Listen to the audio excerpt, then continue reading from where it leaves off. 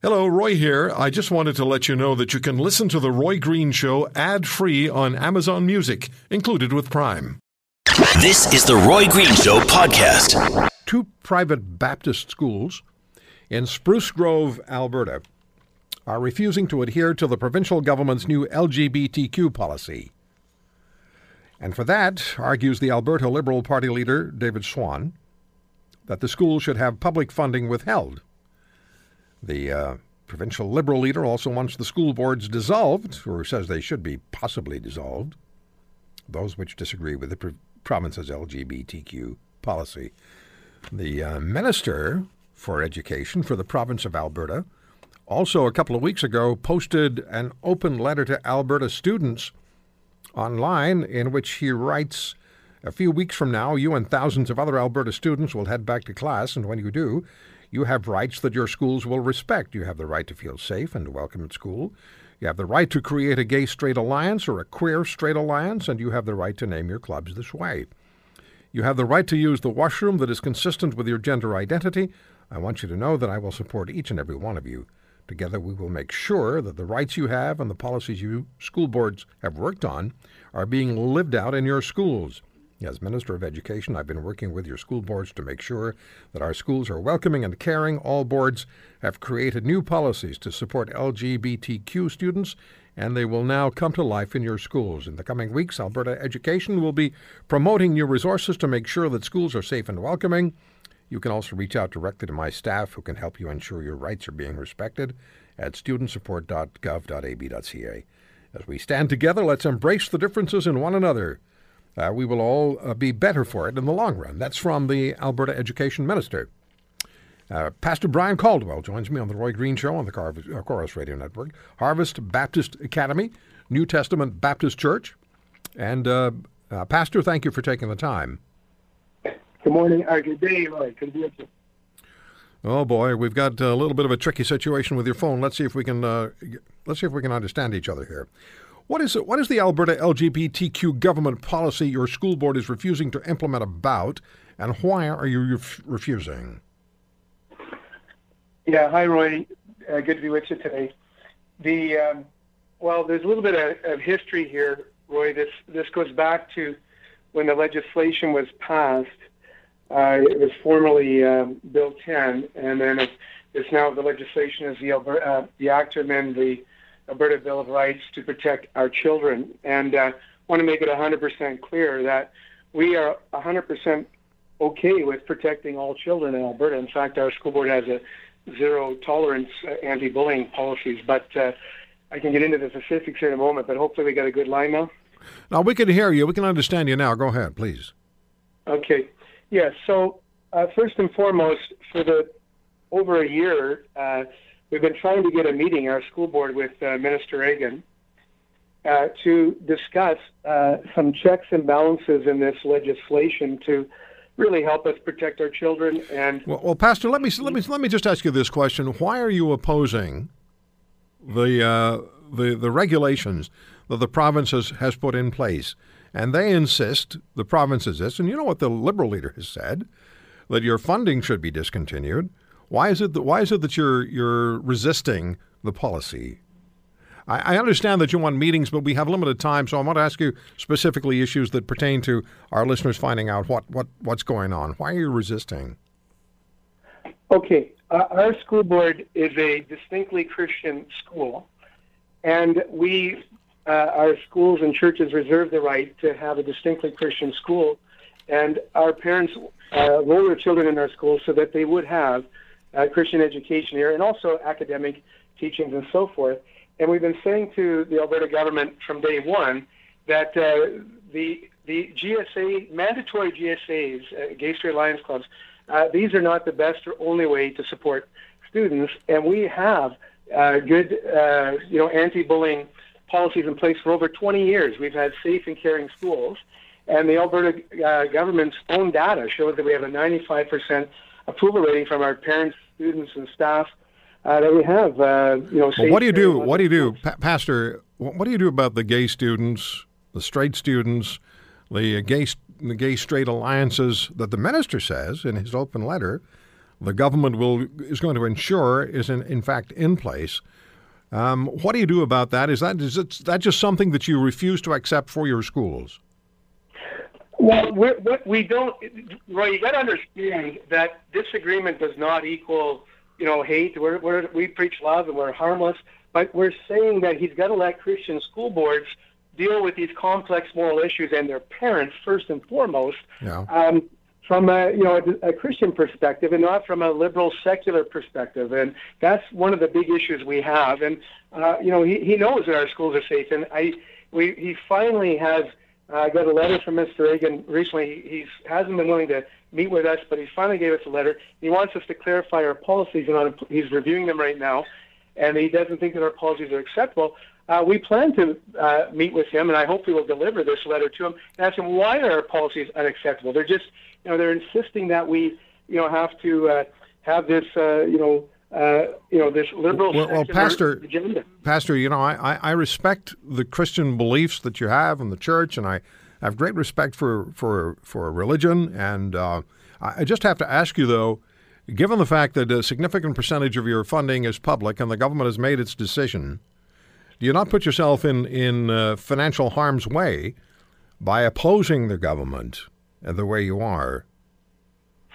Well, the financial side of it, Roy, is we take the position that Christians pay taxes too in this country, in this province, and that all taxes are not secular. Right. And, there's no reason why the government should be revoking our funding because we are not going to be politically correct. We don't want a controversy or a conflict with the government, but they say we need to obey the law. We're asking Minister Reagan and the Alberta government, they're saying you didn't do your homework, you did not consult with our Christian school boards. That's well documented before this controversial, unconstitutional legislation was rushed through the legislature. So they passed it through. They didn't ask you for your opinions. They didn't ask your parents whose children attend your schools for their opinions, and I take it the parents of the children who attend your schools are perfectly satisfied with the way you run the schools. Absolutely. In fact, they're going to be writing letters to tell Minister Reagan and Liberal leader Swan that we have safe and caring and loving schools. And Roy, it's really important about GSAs here, okay? Understand this. They are not neutral safe zones. We are very concerned that they're a platform for activists and different ones. It's not only GSA clubs, but also activities. And it becomes a platform for activists and special interest groups to come into our churches and schools and advance an agenda, philosophy, and ideology, if you will, that is contrary to our Christian faith and Christian family values. Right. Pastor Caldwell, I have to ask you to hold on. We have to take a break. We'll come back. We'll talk more with Pastor Caldwell. You're listening to The Roy Green Show, weekends from 2 to 5 on AM 900 CHML. Pastor Caldwell, just looking at the issue that you're facing and that your school boards are facing, you're dealing with a government that says, this is what we've decided you have to do if you're going to be receiving public monies, essentially, if you're going to receive public monies to operate your schools. So now, what do you do about lesbian and gay and bisexual and transgendered and queer students that you have in your schools? What do you do for them? What do you do to, or is there just a decision that look, we're a Christian school and we're not going to adhere to this government's regulations and rules because it doesn't conform with our Christian value systems? I mean, is that where the line is? Yeah, a couple of points real quick. The schools actually, one is in Edmonton, one is in Spruce Grove. Pastor Caldwell, can I get you to go back where you were? If you've moved, your signal's gone bad again. Okay, sorry. Is that better? A little bit, yeah. Just stand where you stood a couple of minutes ago, please, sir, if you would. I haven't actually moved, Roy, so... Okay, well, it's technology then. Yeah. So go ahead and just address that point, please. Okay, or if I can call you back on a different line if you prefer. No, we don't have time for that. We only have about 4 minutes left here. So let's look at something else that's been raised, and that's the issue of, and I'm only raising the issue that have been brought up in news and conversion therapies, non-gender specific washrooms. How do you respond to those issues? Okay, can you hear me better now? Yeah, I can hear you a bit better. Go ahead, please. Okay, well, real quick then, Roy, you need to understand that in the 20 years we've been operating, we have not had any student come forward with, transgender or gay issues and everything. I think it's the fundamental teachings of the home and the church, and that it minimizes a lot of those things. But back to a whole idea of therapy and all that stuff, we don't, we want to make it clear that the parents are the ones that need to be involved if there's any student that needs counseling and that sort of thing. And we don't claim to be the experts in all these things. Sometimes we're going to certainly share the gospel with children in our schools and churches, and we're going to evangelize children. That's absolutely part of our ministry. But if they need special help and that sort of thing, we're not, saying that's, because a lot of these children do have serious issues, and some of them even have mental issues. But I'm just saying, in our schools, it's not an issue. And furthermore, if there was a child having a struggle, we would involve their parents.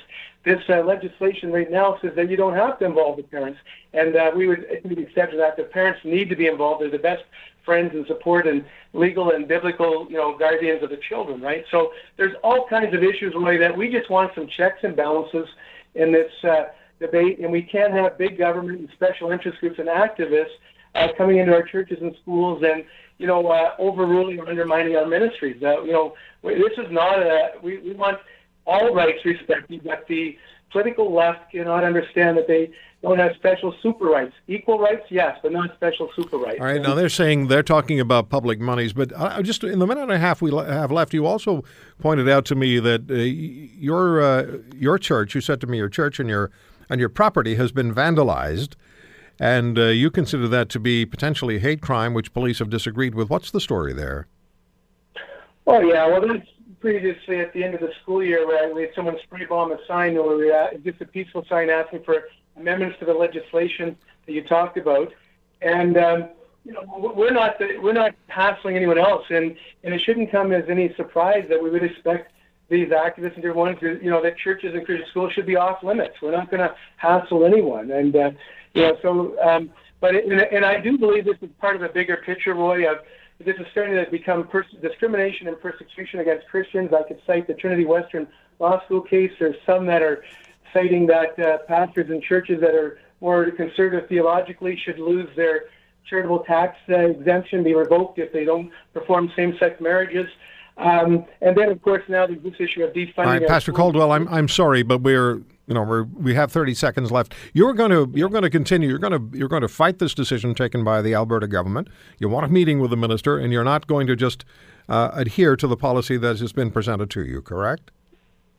Well, we're going to give our meet with administration. Okay. Return that letter that we've asked for, clarifying our policy. Pastor Caldwell, I'm really sorry, but the audio is terrible. Again, and I do have to go because I only have 15 seconds before we have to take the break. Sometimes that happens with mobile phones. We'll talk to the pastor again, I'm sure, because this issue will remain in the news and will remain to be talked about. Stay with us. It's the Roy Green Show on the Corus Radio Network. You're listening to the Roy Green Show, weekends from 2 to 5 on AM 900 CHML. Even though the numbers of women entering Canadian police services are increasing, they are no match for existing old boys networks, and that is according to Western University sociology PhD candidate Leslie Bikos. Leslie is a PhD candidate in sociology. She's a former City of London police officer. That says in Ontario, not the UK. At least I think it is. And her, Leslie, is it a thesis from here to zero, policing the police? No, I took the blue pill is the thesis. Okay, well, thank you very much for joining us. Oh, thank you for having me. It's an issue that we have discussed at great length with police officers and civilian police employees from the RCMP and most recently with the Calgary Police Service. And one of my guests has been, over a period of time, Toya Montague, RCMP civilian employee with the highest possible security clearance. And she's, as I said, a member of one of the members of the group of women police officers and police service employees who've been speaking on the program, and she's with us today. Hi, Toya. Hi, Roy. It's good to have you back with us. Thank you. Because I want to start with you, and then I want to get right to Leslie. But Sheila Fraser's investigating on behalf of the Federal Minister of Public Safety of the Environment the toxic workplaces that exist in police services. By the way, the media director of the Mounted Professional Police Association was on this program a few weeks ago, and he agrees that the situation is toxic, and he agrees sexual harassment is taking place in the RCMP. So has anything positively evolved over the last couple of weeks as far as Sheila Fraser's involvement with the issue is concerned that you're aware of? Well, I know she's working on it full stop, and she has a full-time employee working with her, and they're very responsive, and they read over all our material and everything we've sent them, and they confirm, yes, we've got it, we're looking at it. I'm meeting with her in Ottawa next week. I have 3 days scheduled with her. I look forward to those meetings. I think I know they've been to RCMP headquarters for meetings. So their sleeves are rolled up, they're digging in, and they're going to go, I believe, very deep and really highlight the issues. Yeah. But what Leslie's studies are going to really help emphasize is what's at the root cause of the problem. Because so far we've been looking at solutions that are kind of Band-Aids, like let's increase recruitment or let's do some online reporting system that's autonomous. That's not getting to why it's happening, because you can't fix the culture until you really understand what's driving that culture and why policing is lagging so far behind in gender equality and respect in the workplace. Why is it still happening in this day and age? And Leslie's research is pinpointing that. Well, let me talk really to her. Helping us to understand. And I think that's going to inform Sheila Fraser's review and the other reviews that are underway by the Government of Canada at the moment. Yeah, well, let's get into that a little bit with Leslie. Leslie, so we have the Federal Public Safety Minister, Ralph Goodale, who's been in the business of politics for a long time. He's been, I think, 30 years or so. He's been a member of Parliament. I think he's done a pretty reasonable job as the Public Safety Minister. Now, he's mandated that Sheila Fraser, the former Federal Auditor General, who has a history of being very direct — she's been a guest on my show many times, and you wouldn't want to cross Sheila Fraser because she'll catch you if you try. So he's mandated Sheila Fraser to investigate the toxic workplace. Does your research into the male-female police officer relationship suggest that even an endeavor like this is going to be successful, or is there something more fundamental that's required to begin with? Well, what I'd like to start with is that research in policing in Canada, particularly with female officers, and even more so when it comes to a qualitative style interview, which is what I do. So interviews of the issues from police officers' own mouths and perspectives. That's going to really help inform all of these governmental agencies and people working on things, because we don't have a lot of this research in Canada, hearing from the officers directly about what their issues are, what barriers exist, what they feel the core problem is within their services, and also what seems to be working for them. And we can't discount that. We also need to look if there have been positive changes and if they feel they've been successful. Mm-hmm. So how toxic is the male-female environment in police services across this country, according to the officers you've spoken with? And you've said that you were surprised by how significant the barriers between male and female officers are, I believe. Well, I should point out for this study, I spoke to female officers exclusively. The next leg will include the officer male perspective as well, which is, I think, important because it was a theme that came up with the women I interviewed. They feel that the culture may be more of a problem, this sort of hypermasculinity thing going on, that it may equally negatively affect male officers. And they really felt that I should reach out to males as well. It's not that they believe that the old boys club lives on, and certainly there's gender discrimination, but some of them inquired in their interviews as to whether it was so much gender-related at this point and more just a fundamental issue with the culture and that hypermasculinity that doesn't accept anything outside of that identity. And so they felt that speaking with male officers as well would really highlight the reality of what's going on in this environment.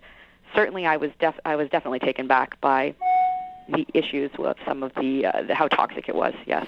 You know, there's something we need to point out here. We're not just talking about people who have a disagreement over who gets the coffee first in the morning and who has access to, the most favored police cruiser. We're talking about an environment where women find themselves bullied, harassed, abused, and we've talked in great detail with women officers about that. And I spoke with a husband and wife police officer team from the Calgary Police Service. She, after 14 years, is considering leaving the force because of the harassment that she experiences.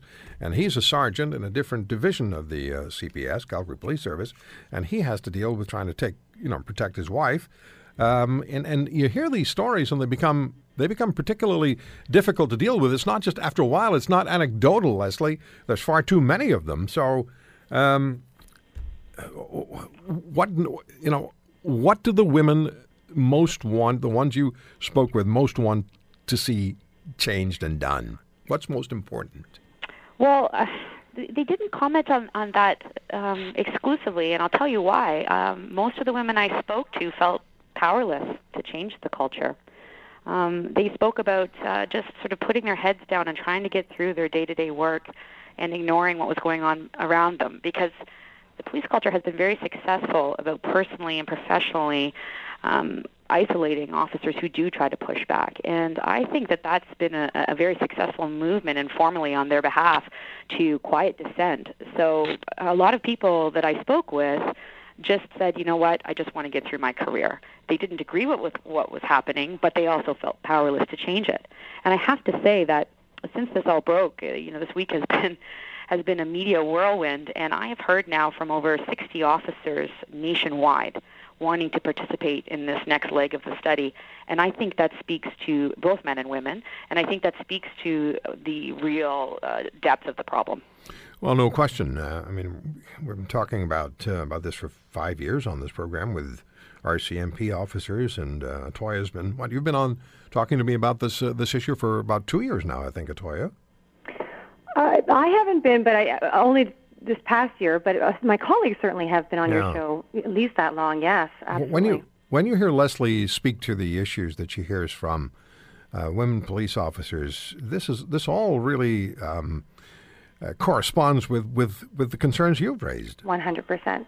In fact, you know what I find? It's actually quite healing, because it's validating, for one thing, for women to hear all of this being spoken about in the media. When you're out there going to work every day and suffering in silence, and you hear about these stories from women you've never met, you think, oh, it's not just me, and it depersonalizes the situation. You start to fundamentally realize there's nothing you're doing to bring this on. It's not your fault. It is a culture, and you are helpless to fix it. And all you're doing is showing up to work. It's nothing to do with your personality, has nothing to do with your behavior, has nothing to do with your work ethic or your performance at work, and has everything to do with the culture, which Leslie's seeking to truly grasp and understand with her research. And I find that that's actually not just helpful to understand as a victim, but it's healing, because you can stop that whole process of beating yourself up, like, what could I have done to change this? What could I have done to make the outcome better for me so I wouldn't be where I am today? And it helps. It really helps to see this as a proper study and research. And I think the government really needs to pay very close attention to the results of her study and let those help form their decisions moving forward in terms of how do we change this culture once Leslie, and for all. How much interest has the federal government shown in your study? Well, nothing yet, but to be fair, it was just released media-wise a week ago. What I did find interesting, though, is I've only had one administrator in southwestern Ontario, nationwide, reach out to me. He didn't even actually reach out to me. It was just that the CBC had interviewed the chief of Waterloo, and after my interview with them, and I reached out to him on Twitter and said that I thought it was great that he was talking about this and I would like to speak with him. And so far, he's been the only one at an administration level that's even talked about this issue publicly. Are you surprised? No, but I wish it was different. Neither am I. Although I did read in one story that the spokesperson for the Ontario Association of Chiefs of Police isn't surprised at your findings. No, and that was wonderful that they spoke out because it lended credibility to what I'm finding. And I mean, at the end of the day, we can't ignore these themes. I mean, these women's stories are true. No. They're from themselves, and they're pointing these things out. And for people who maybe would argue against them, I would counter with, Statistics Canada shows that the numbers of police forces in Canada are still 80% predominantly white men. The numbers don't lie. 12% of women are in senior management positions. That in itself is an issue. So, even if you want to look at the hardcore facts, so to speak, they suggest there's an issue in police forces when it comes to gender parity. You're listening to The Roy Green Show, weekends from 2 to 5 on AM 900 CHML. Political correctness. Let's get a political correctness. All right. We've talked a lot about political correctness and And it becomes a frustrating reality for people because political correctness seems to at times exist for its own needs.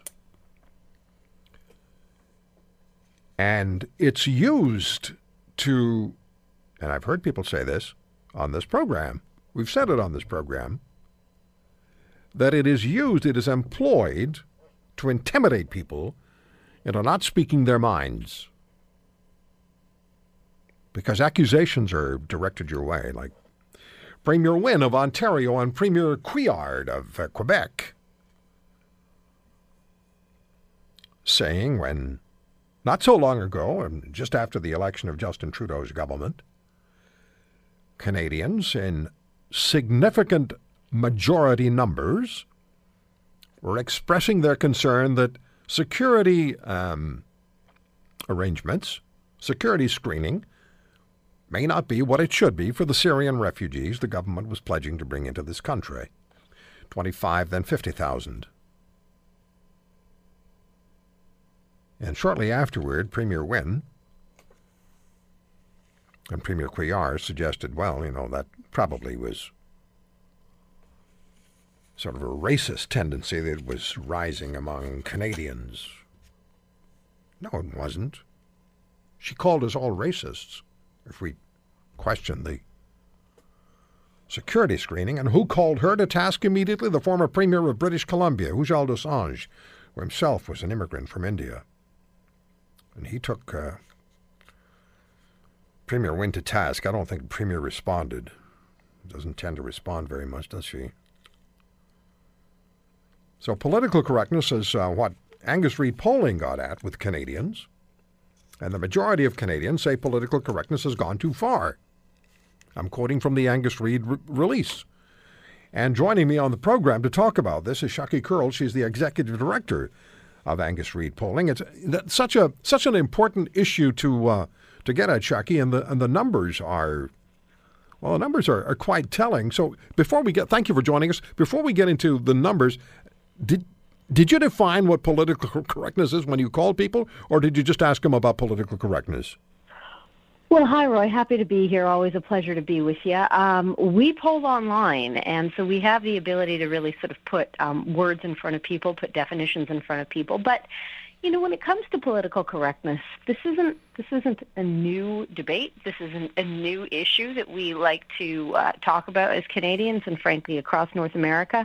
And this is certainly not the first time I've done talk radio talking about political correctness. So sometimes you don't need to define a giraffe for people to know what a giraffe is. People get it. They understand the concept and the notion of political correctness. Yeah. And they have such a typically Canadian response to it. And I'll explain what I mean. So on one hand, big majorities of us in this country believe that political correctness has gone too far. A vast majority of us believe that people are too easily offended by words and language used in day-to-day discourse. But at the same time, we are inclined to hold our tongues quite a bit of the time and not say things. And we subscribe to the notion that there are certain things that you just shouldn't say in front of strangers. And why, as Canadians, do we do this? Because we want to be polite. And because we don't want to give offense. That's the reason Canadians identify for self-censoring and for holding their tongues. So on one hand, political correctness has gone too far in the minds of Canadians.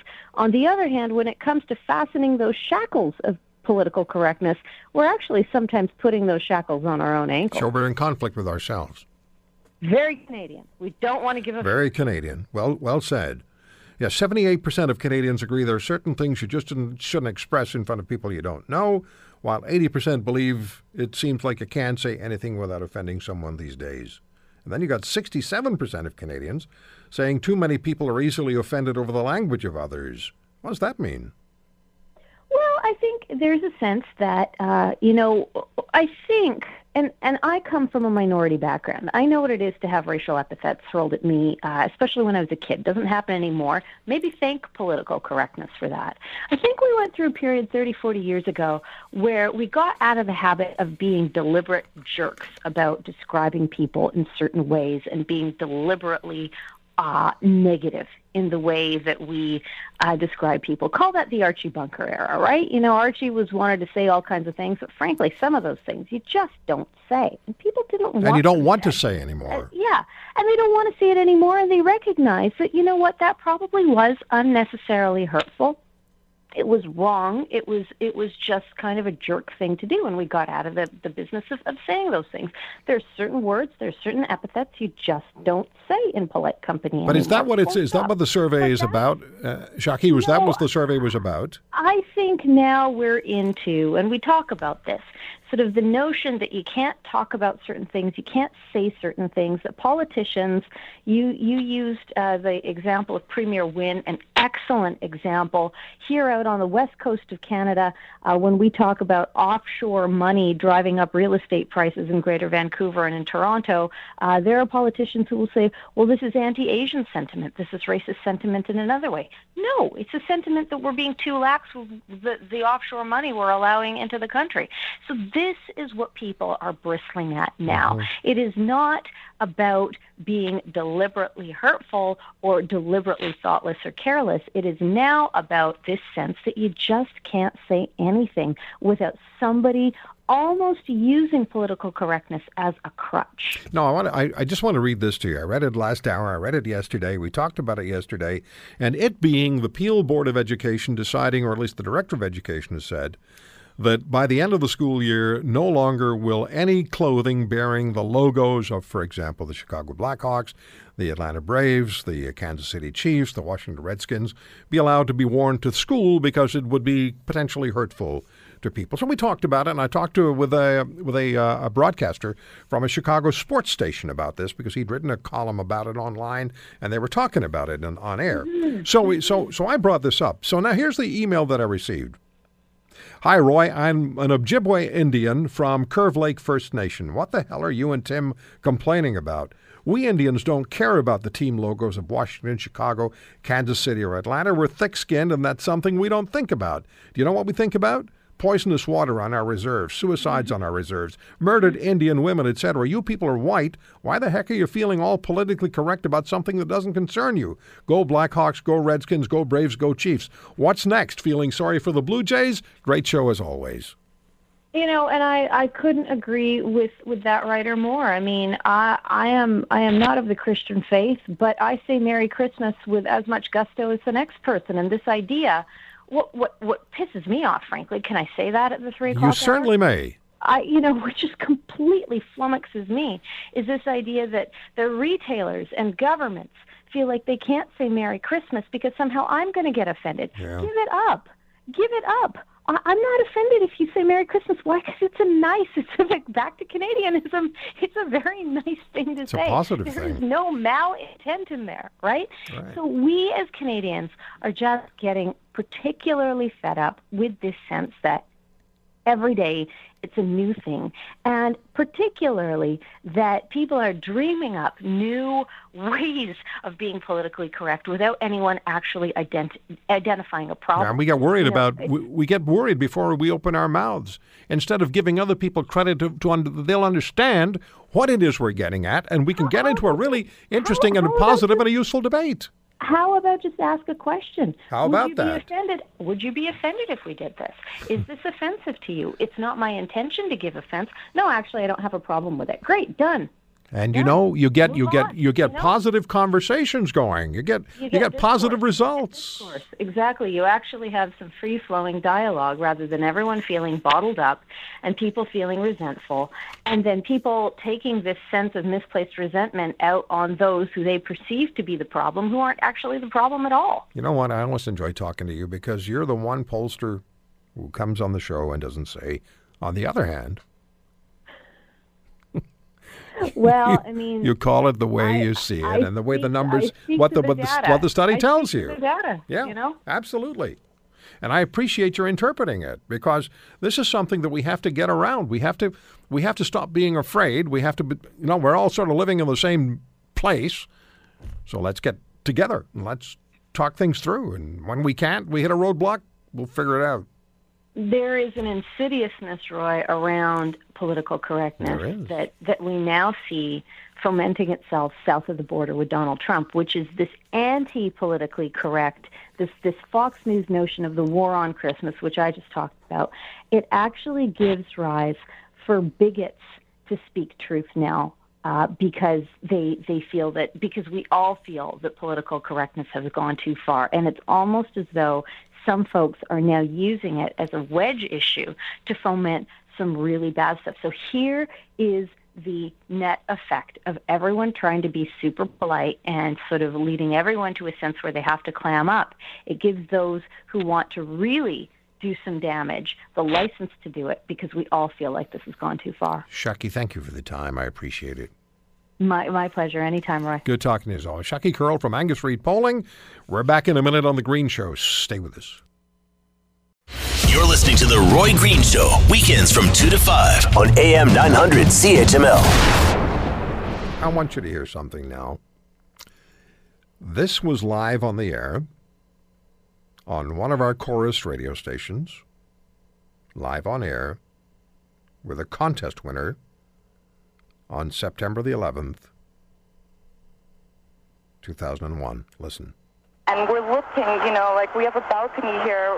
The paper, is flying all into our balcony, our yard and everything. And we're, oh my God! Oh my gosh! Oh my gosh!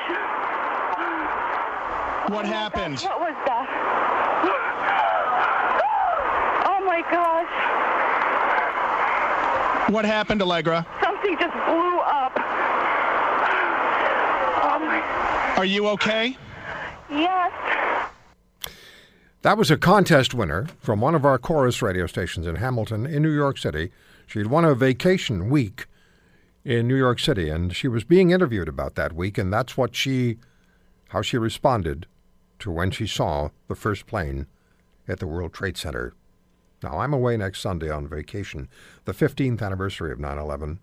And so a week early, we're going to speak with a good friend of mine, Dr. Frank Stecchi, who played a major role in the immediate aftermath of the terrorist attack at the World Trade Center buildings and the Pentagon, which resulted in the deaths of more than 3,000 people total. And Dr. Stecchi was engaged in establishing the identity of bodies too badly destroyed to be identified by conventional pathology, and so he and his team engaged in forensic dentistry. Frank, I can only imagine how challenging it must be for you to remember and revisit those particular days and those particular hours in that particular city at that time, and all of the things that you experienced. And I thank you for joining us and your willingness to remind us of what that day was about and how significantly important it remains for all of us. Thank you, Roy. I appreciate the time to talk with you and all your listeners as well. And indeed, it was a time, as we say on November 11th, we must remember the past if we expect to improve upon the future, and those who dedicated their lives in service to everything that's happened in the past. And just listening to that recording, it still brings chills to me too. It's difficult to hear. It's so difficult to hear. And she was just there on vacation, enjoying her time in New York City when the world literally changed. Frank, are you okay to share with us what your experience was when you got that call and you were asked to fly to New York and you were asked to become engaged? As I always say, Roy, I'll try it and do the best I can, because I think it's an important message that people need to hear, even though it's 15 years later. And I, too, at 8:46 a.m., I remember that day so well myself. I think everybody in northeast part of North America, it was a completely beautiful day, not a cloud in the sky. And listening in my office, listening to the FM radio, one of the Hamilton stations, and a broadcaster the DJ I know very well, Sunny. She was just finishing up the traffic reports and the weather reports, and we went to a record, and about 20, 30 seconds later, the record stopped, and I could tell just by her voice. I've spoken with Sunny many times. Yeah. Something was not right, and she told me she had the TV stations apparently in the studios, and she saw what happened. Yeah. And she said, we all went through that, Frank. We all went through that morning. Yeah. Can you take us to what happened when you got to New York? Because your experiences there were, I will never forget the broadcast when you shared with us what took place. So if you can take us to New York when you arrived and what you experienced and what you saw. Yeah. Well, I landed at LaGuardia Airport about direct flight of Toronto about 3:30 or so in the afternoon. Greeted, in fact, in hindsight, it's almost hilarious because I remember the passengers looking, and two uniformed police officers and a civilian police officer, or kind of civilian clothes, meeted me right at the gangway there and escorted me away very quickly. And we went directly into the cruiser and off to the medical examiner's office. I wasn't sure exactly what the protocol was going to be, but obviously the security was extremely tight. Going there, even the police officers had to show their identification. They had certain specific ones that were given to them, and nobody trusted anybody as far as the security aspect went, especially around the medical examiner's office, the main, what we call the pit, ground zero, around One Police Plaza. And by about 5:30 or so, I was posted to a team with the postmortem team, which is the team that examines any remains we do have. And so literally from the frying pan into the fire. The first victim we had to identify was a firefighter. And, do you want to take a break? You want to take a break, Frank? No. Why don't we take a break for a couple of minutes, and I can clearly hear, and we all can, the impact this is having on you. The memories must be really challenging. So we'll just take a break. We'll let Dr. Stecchi just catch his breath on this experience, and we'll come back and we'll talk to him about what he saw and what he contributed, and heard from some kids too. And I know that was a very gratifying experience for Frank. We'll come back with Dr. Stecchi. You're listening to The Roy Green Show, weekends from 2 to 5 on AM 900 CHML.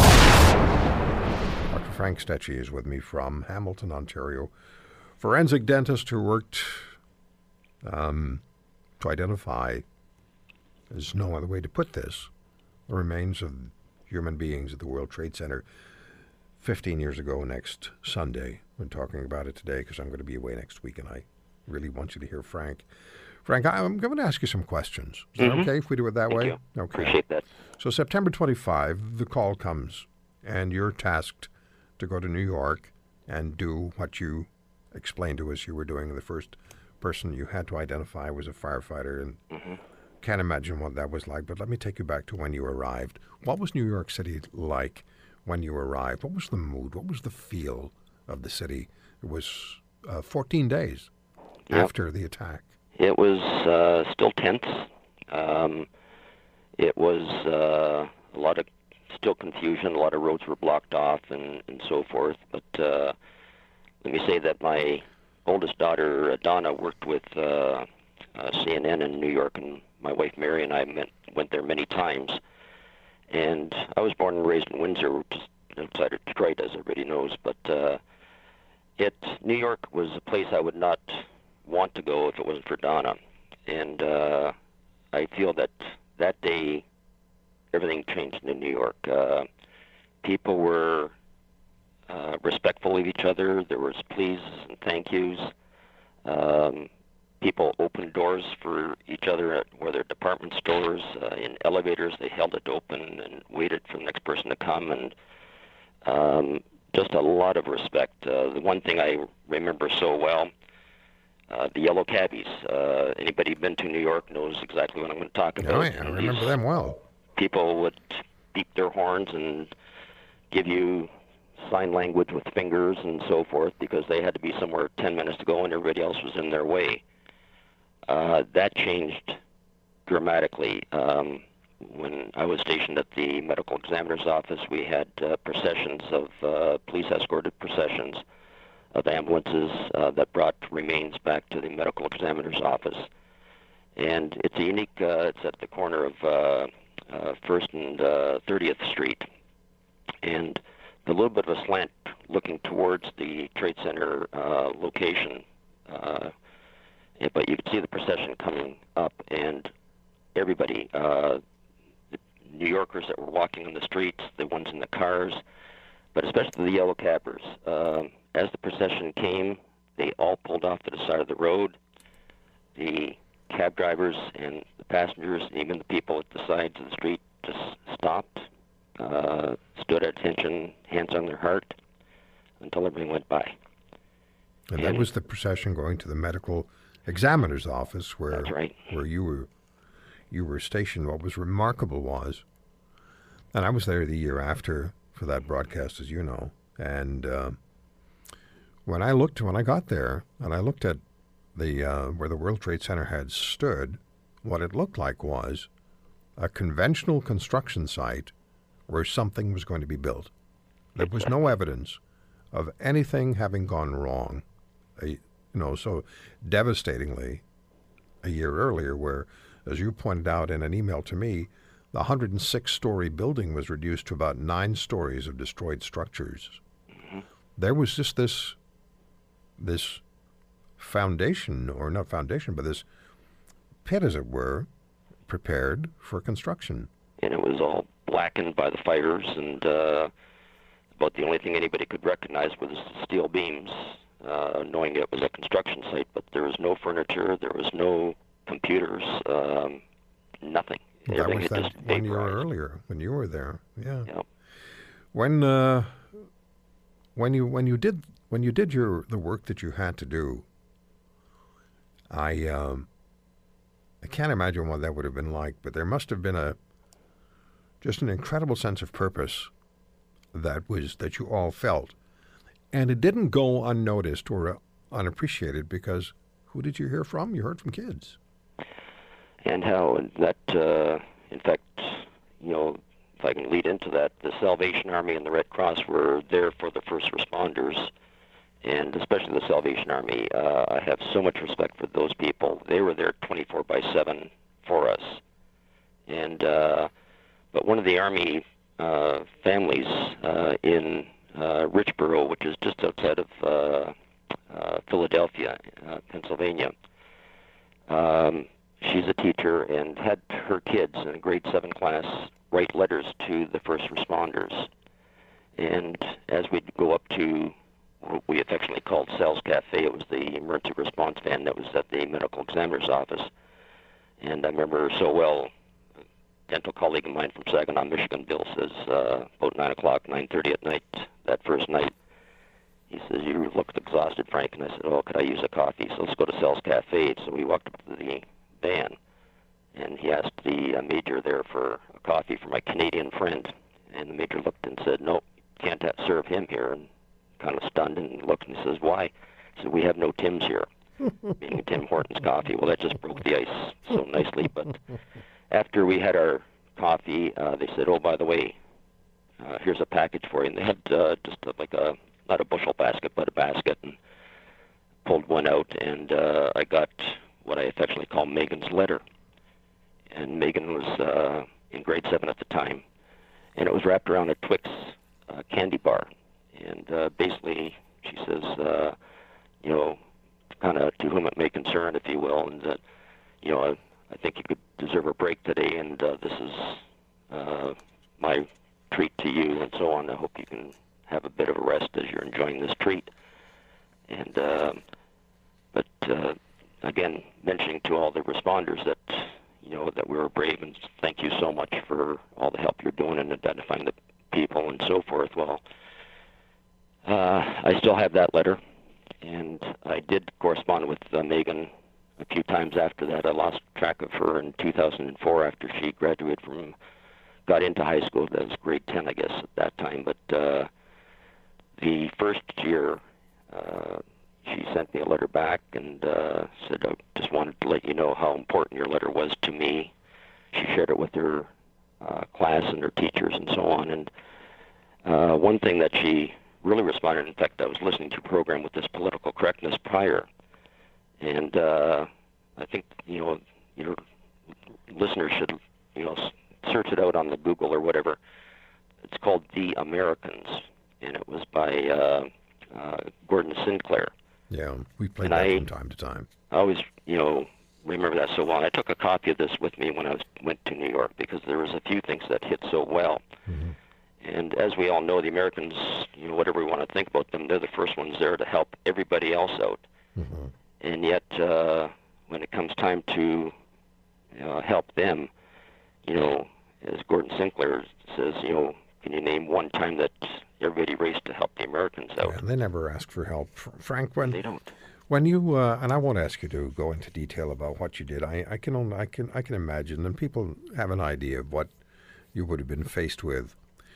But you did so much for families who otherwise would not have known definitively the fate of their loved ones. And that is so important, regardless of the horrific nature of the circumstance. Ultimately, people want to know the fate of their loved ones. And you made that, you and your colleagues made that possible for them. So you made that huge contribution. And I want to ask you this in the 2 minutes we have left for this segment. What do we need to learn from 2015? You're a man who's on the front lines of doing such an incredibly important and essential task. What do we need to learn from that, Frank? Well, the main thing that I stress this with everybody is, enjoy every day you have because you never know when it's going to end. There are so many young family members that went to work, 30, 35 years of age, expecting to come home for supper, and they didn't come home.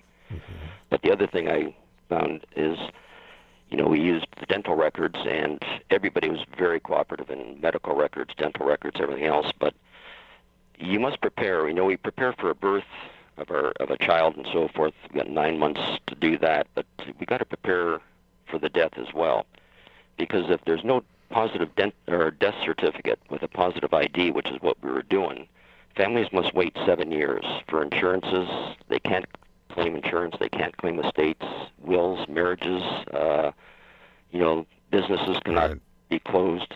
And what we did was provided that positive ID. Therefore, they could get a death certificate and get on with their lives. Dr. Stecchi, I thank you so much for joining us.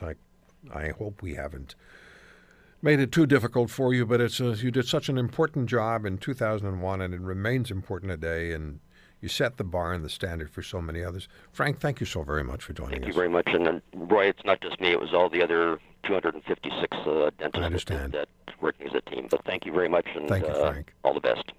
All the very best to you, Dr. Frank Stecchi and his wife Mary. They're just wonderful people, and what a task they did. The Roy Green Show, weekends from 2 to 5 on AM 900 CHML.